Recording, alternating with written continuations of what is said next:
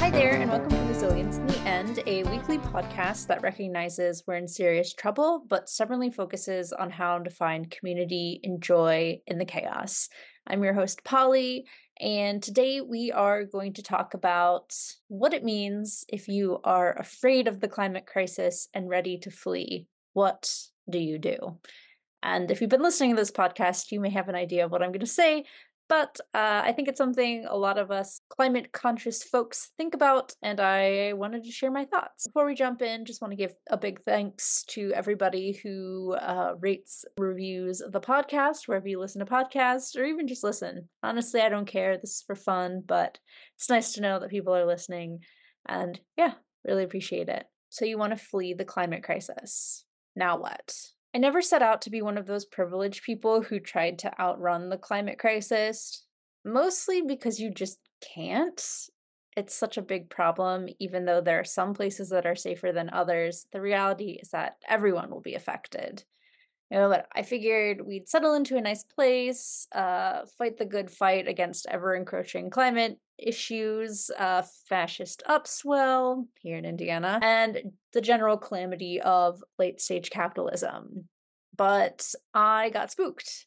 There is a proposed pipeline. It's now a little bit on hold because, oh, shockingly, there was backlash that would take millions and millions of gallons of water from a local aquifer that my well is on to a business park many, many miles away. They'd have to, eminent domain, a ton of land, and essentially empty out an aquifer that has something to do with our river here. And the tests were like, oh, it's fine. It's fine. Don't worry about it, with no real studies. So, yeah, tens to hundreds of millions of gallons of water from our aquifer daily, about a mile and a half from my house at the starting point.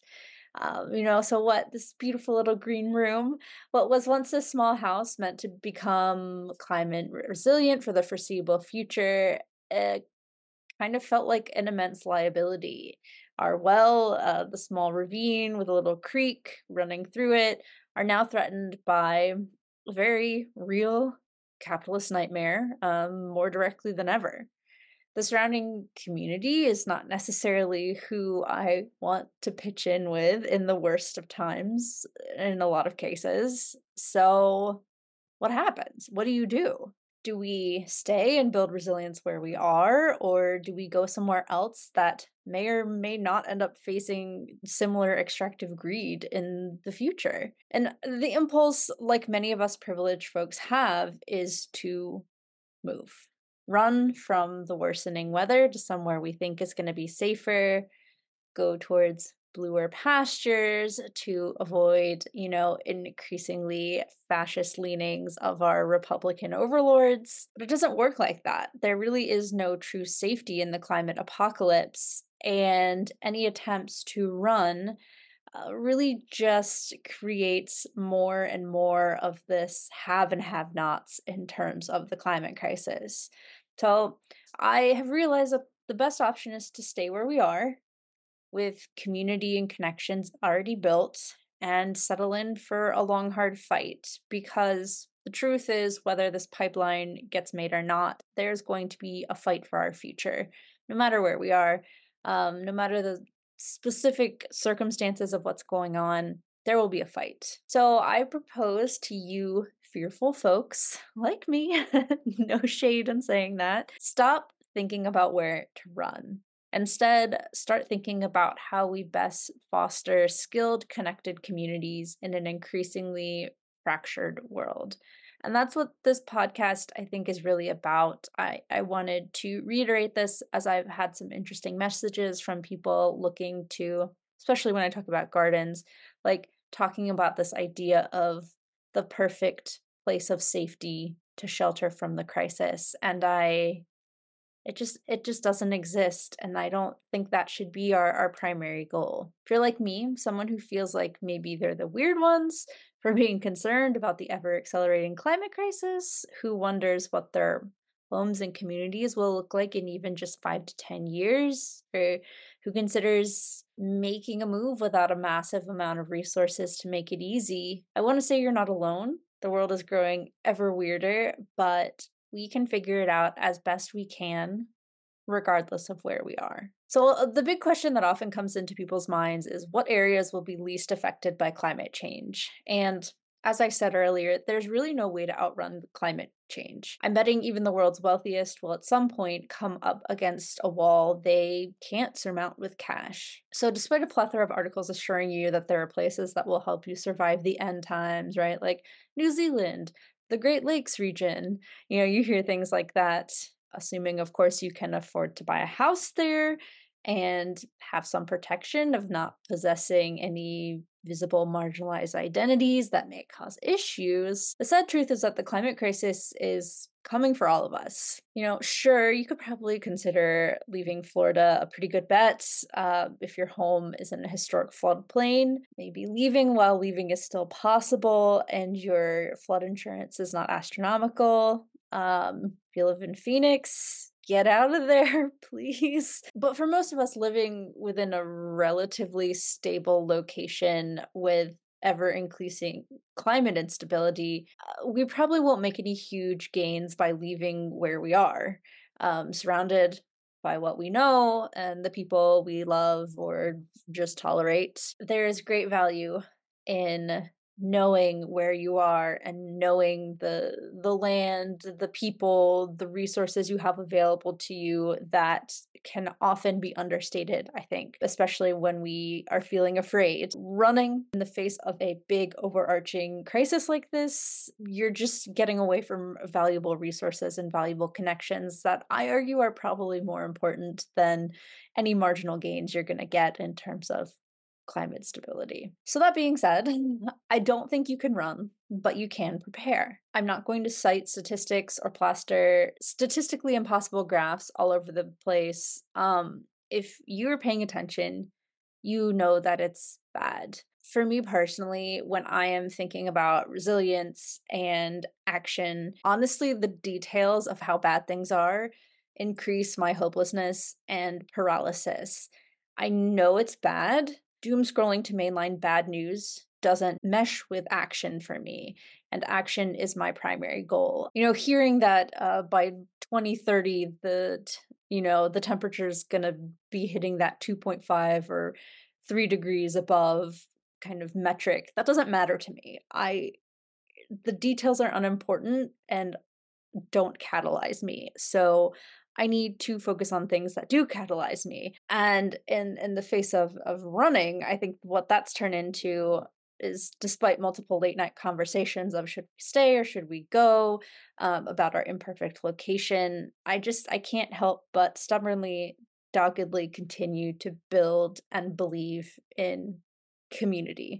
For someone who doesn't like people very much, that is my toxic trait. For me, I think taking on so much information about what is wrong in the world, while we do need to be aware, particularly in the scientific details of the climate crisis, do not spur me to action, except maybe in the reactive way of wanting to run away. And as I'm saying, I think the idea of fleeing the climate crisis is flawed. So rather than being reactive, I want to be active. I am still here trying to build food security in my little Indiana community because, if I'm not actively trying to grow things, I feel like I'm conceding. Growing food and beautiful plants and nurturing relationships with other weird people who like learning weird things like me is the most effective way that I can think of giving a massive fuck you to the chaotic, criminally negligent systems that are constantly accelerating the climate crisis. And interconnectedness, care, and deep roots are the key for resilient crisis weathering communities. And if you are running, that is the opposite of root building. So, all that being said, I wanted to put this out here as kind of a broad discussion topic. I would really love to hear your thoughts on the idea of fleeing the climate crisis. Are you considering it? Do you, live somewhere that is actively being decimated by hurricanes and flooding? Are you somewhere that's exceptionally dry and only getting hotter? Or are you somewhere that's relatively safe like me, but feels like there must be a better answer? And how are you dealing with that? For me, I think it's this podcast. I think if you are feeling the urge to flee, but either can't or are feeling convinced that staying put is the way to go, I recommend going back through the archives of this podcast and finding some action items. I have lots of action oriented podcasts that talk about the ways that we can build resilience and community to kind of soothe that fear of needing to get out of a bad situation. I think we really need to refocus on that active, defensive growth mindset, rooted mindset versus a reactive, fearful, rootless, unattached, gotta get away feeling, because I think it's a very privileged idea to think that we can avoid the climate crisis, and we can't. That's the reality. It's coming, things are happening. I'm assuming, I don't have any billionaires listening in that are like actually potentially set up to weather the climate crisis in a meaningful way.